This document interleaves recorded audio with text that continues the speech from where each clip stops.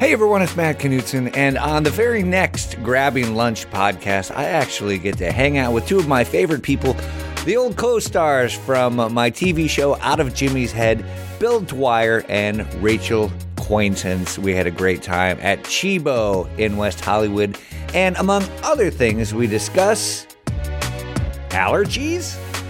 My son had a peanut reaction, first ever peanut reaction. And it wasn't like no, we knew surprise about it. or No. Like the sheer number of peanuts presented. I can't believe it. Surprise. You fit them all in the car easy. Yeah. That's a peanut reaction. No, I've never seen one. I love this. It's a brand new Grabbing Lunch podcast coming out sooner than later with Bill Dwyer and Rachel Quaintance. In the meantime, you can go back and listen to previous episodes with guests including Helen Slater, Colin Hay, Will Wheaton, et al.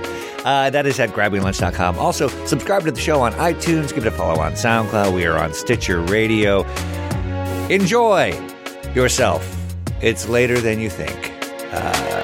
How about that? But until then, enjoy the next episode of the Grabbing Lunch podcast coming out soon. Bill Dwyer, Rachel Quaintance at Chibo in West Hollywood. Guaranteed to give you a reaction.